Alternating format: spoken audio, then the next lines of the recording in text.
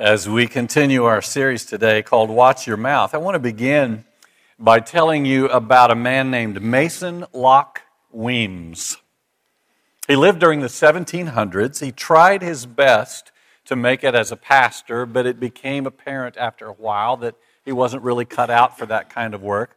So he tried to think of something else he could do with his life that would enable him to still help people.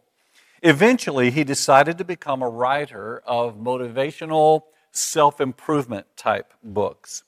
One of the books he wrote was called A History of the Life and Death, Virtues and Exploits of General George Washington. It was a biography of our first president.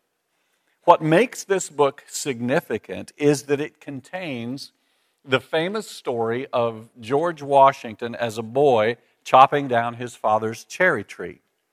I want to read to you how that story ends in the book.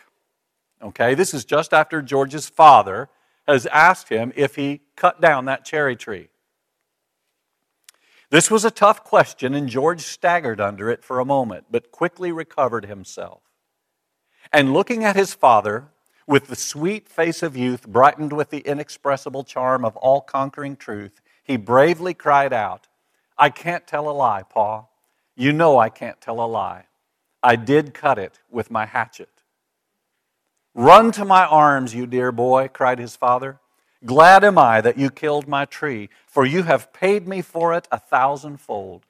The fact that you told me the truth is worth more than 1,000 trees, though blossomed with silver and fruited with gold." Now, here's the interesting thing you need to know about that event in George Washington's life. It never happened. There is not one shred of evidence in history that this ever happened. George Washington never told anybody about it. None of his biographers mention it. It appears to be something that Mr. Weems fabricated to make his book about Washington more interesting and compelling. However, it caught on, and people began to tell this story, and now just almost everybody who's of a certain age has heard the story of George Washington cutting down the cherry tree, and his father asked him about it, and he says, "I cannot tell a lie." But you've got to get the irony here. The story that Mr. Weems told to glorify truth-telling and to encourage people to tell the truth was itself a lie. And that is a perfect illustration of the problem we all face when it comes to telling the truth. Sometimes a lie just seems so helpful. Sometimes a lie just seems like the perfect tool to get you where you need to go, or to get you out of a problem or a situation you happen to be in. In the case of Mr. Weems, I'm sure he was able to convince himself that it was a harmless lie. Just like the guy embellishing his resume is able to convince himself that it's a harmless lie. Just like the salesman exaggerating the effectiveness of his product is able to convince himself that it's a harmless lie. Just like the student plagiarizing the term paper is able to convince himself that it's a harmless lie. Just like the employee calling in sick when he isn't really sick is able to convince himself it's a harmless lie. After all, nobody's getting hurt. Most people will never even know that the truth was manipulated a little bit. But here's the thing about harmless lies.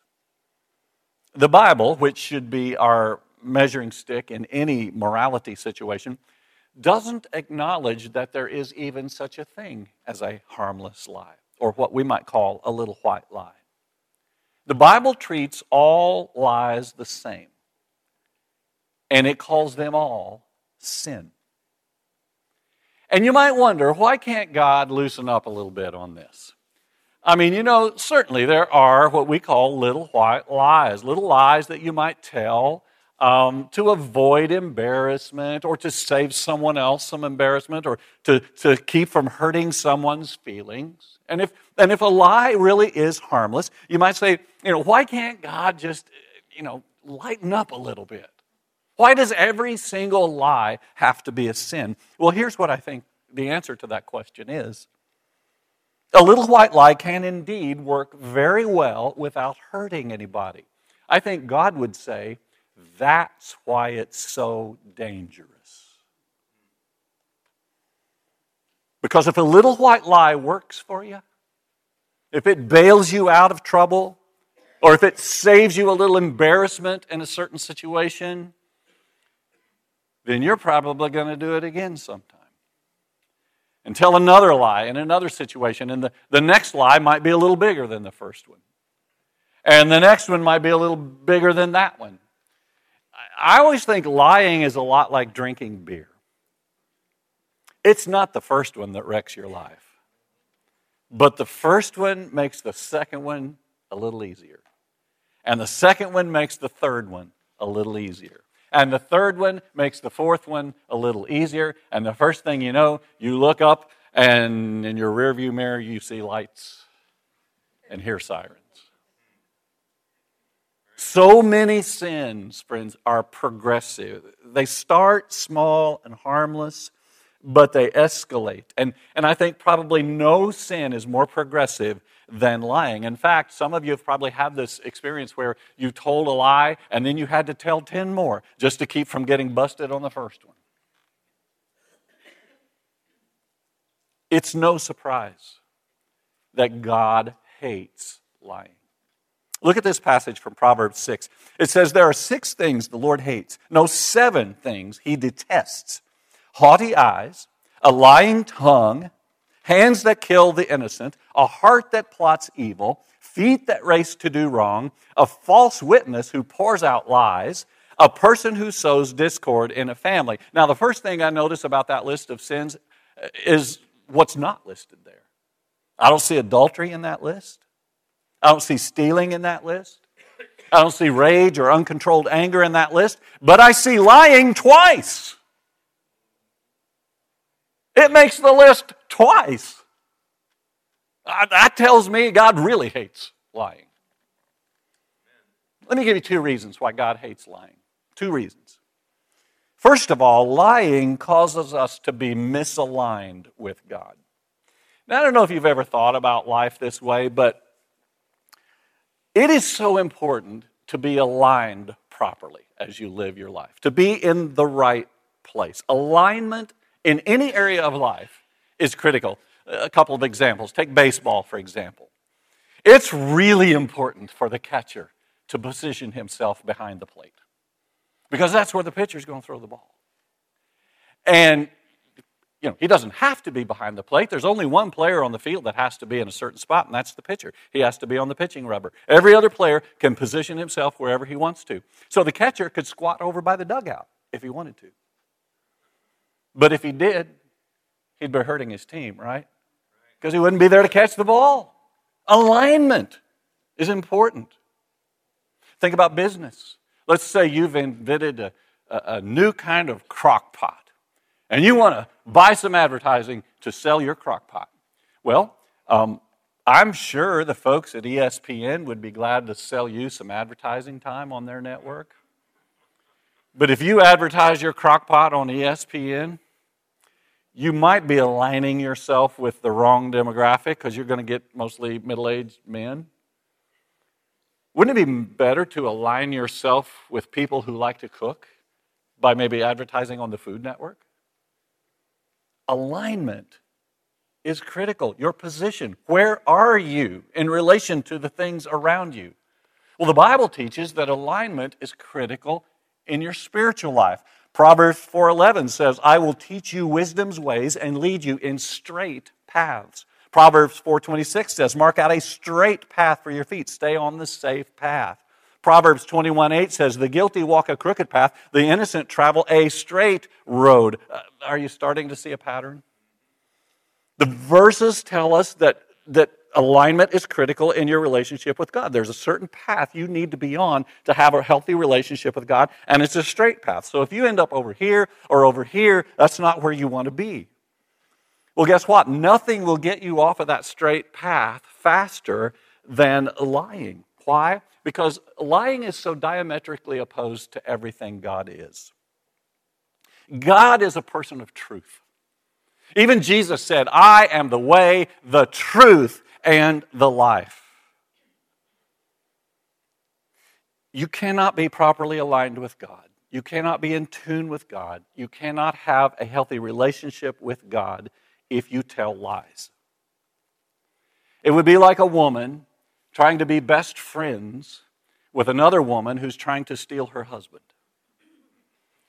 That relationship is never going to work because those two women are not aligned. They have different goals. They have different purposes. They think differently.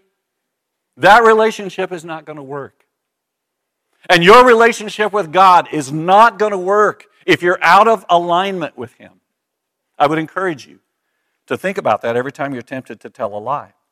Because you may be able to gain some temporary, momentary advantage with a lie, but you will also put yourself at odds with God, out of alignment with God. You do not want to be out of alignment with God. If you think life is hard when you're in alignment with God, you ought to try it when you're out of alignment with God and when He's withholding His blessings from your life because you're out of alignment with Him. So here's a second reason why God hates lying, because it causes us to be aligned with Satan. Misaligned with God and aligned with Satan. Here's why. Lies are the fuel that drives Satan's agenda. Everything he's about, everything he's trying to accomplish in this world is based on lies. He is the master architect of every lie ever spoken. John 8:44 says this about Satan. He has always hated the truth because there is no truth in him. When he lies, it is consistent with his character, for he is a liar and the father of lies. So you're out of alignment with God, but you're in alignment with the father of lies. Let me just give you some examples of how Satan, the father of lies, uses lies to further his purposes.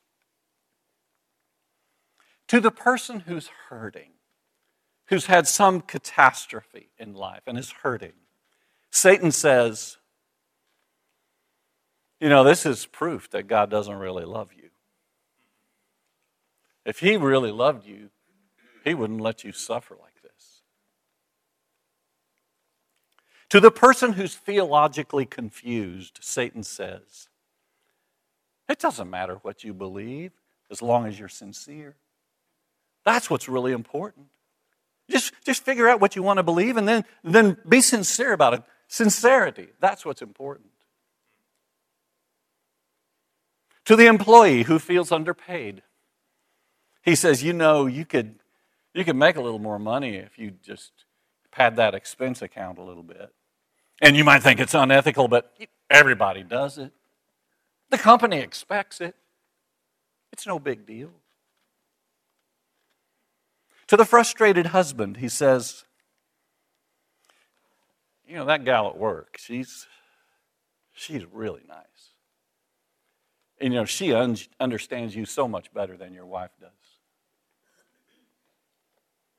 To the frustrated wife, he says, God doesn't want you to be unhappy. So you made a mistake with the guy you married. I mean, it happens.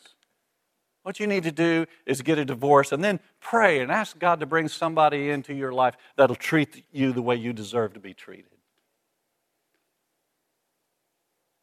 To the newly engaged couple, he says, you know, you could save a lot of money if you just move in together. That's what you need to do. That'd be so wise. Think of all that money you'd spend or save. To the disgruntled church member, he says, you need to find a better church. Because those people, that church you go to, they're not as spiritual as you are. You're not being fed at that church. You need to find a better church. And on and on and on it goes. Lies are the fuel that drives Satan's agenda. I love how Oliver Wendell Holmes said it. He said, Satan has many tools, but a lie is the handle that fits them all. And it's true. When you tell a lie, you are aligning yourself with Satan's agenda. You are basically joining his team. You might as well pull on the jersey and wear it, because you are on Satan's team when you lie. When he hears anybody tell any kind of a lie, I know he smiles and his ears perk up and he thinks, ooh, I like that. Thank you. I can use that. And so what lying does is it makes us people of darkness instead of people of light.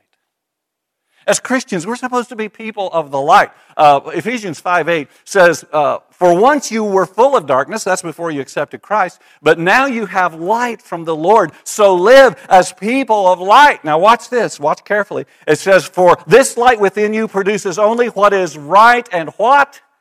True. What is right and true. If you have light in you, you have to speak truth. Lies are of the darkness. And I'll tell you what, we need light in this world, don't we? This world is a dark place. We need truth and truth tellers. So let me wrap up this message with 3 suggestions for you that I hope will help you become a truthful person. Number 1, always remember that the truth will go down better if you are tactful. Some people say, well, the truth hurts, and sometimes it does.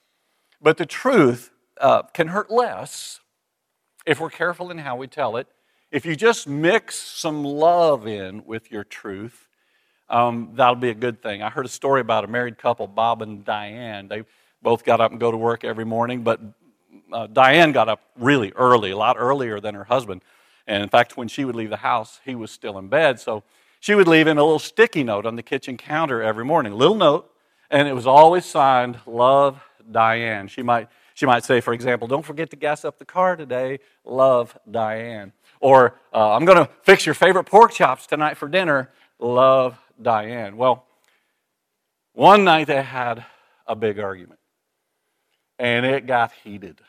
And they both said some things that they probably regretted, but it was in the heat of the moment. They were really angry, and they didn't get it settled before they went to bed. So they both went to bed angry. The next morning, Bob woke up, and he thought, well, I'm not going to get a sticky note this morning that says, Love, Diane, that's for sure. But he walked into the kitchen, and there it was on the counter. He picked it up. It said, I hate you, love, Diane.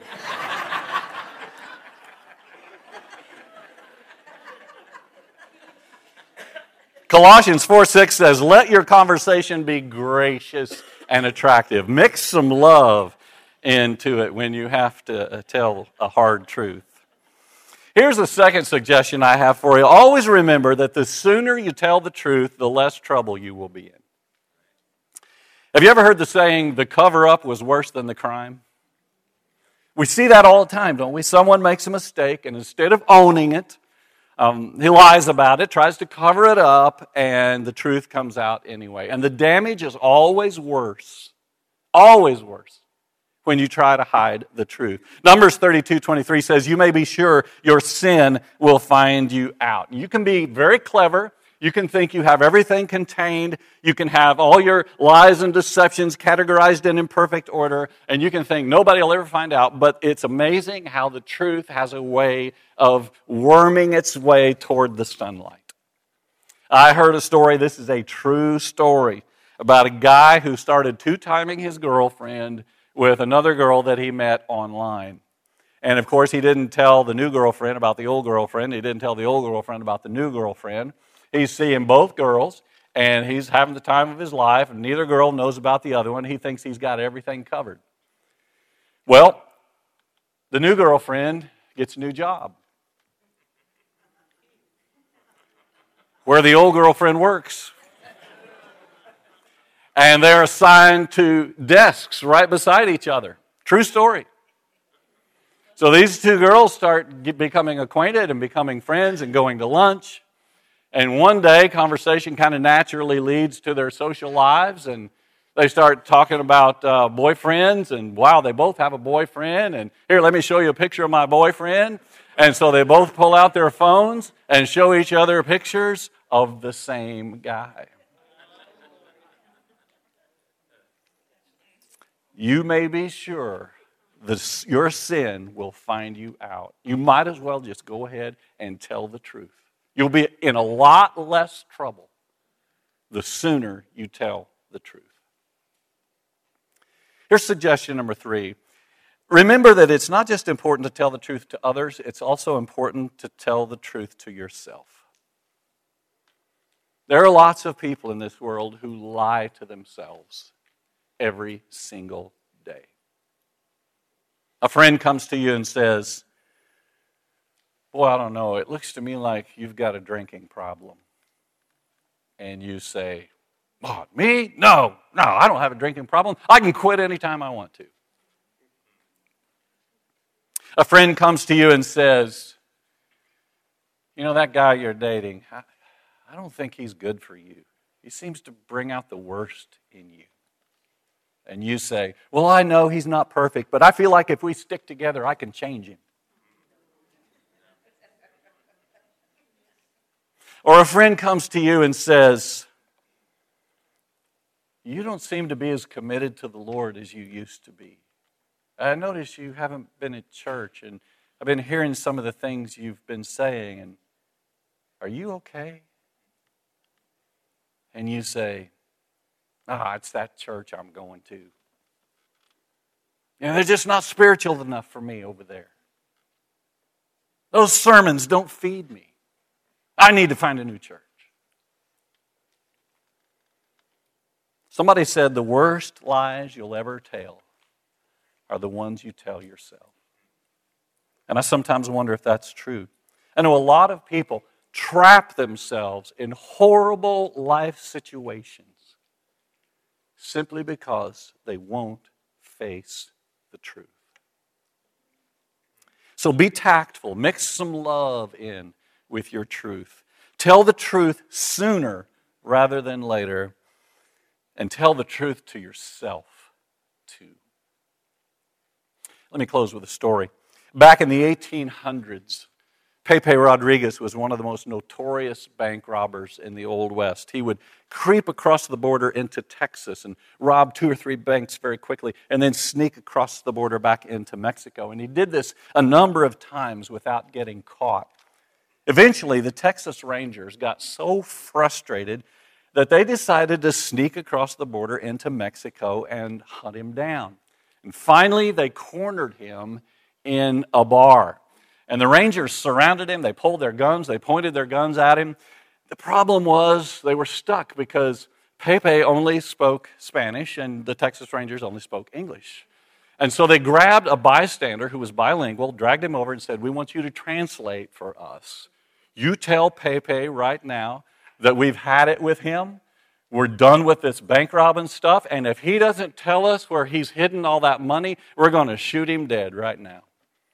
And so the translator turns to Pepe and says in Spanish, Pepe, these guys are serious. They say that if you don't tell them where the money is, they're going to shoot you. And Pepe says in Spanish to the interpreter, he says, well, I've had a good run, but I guess it's over. You tell them the money is at my house in the southwest corner. Down near the floor, there's a loose brick. The money's behind that brick. The interpreter turns to the Texas Rangers, and he says in English, Pepe says you guys are a bunch of stinking pigs, and he is not afraid to die.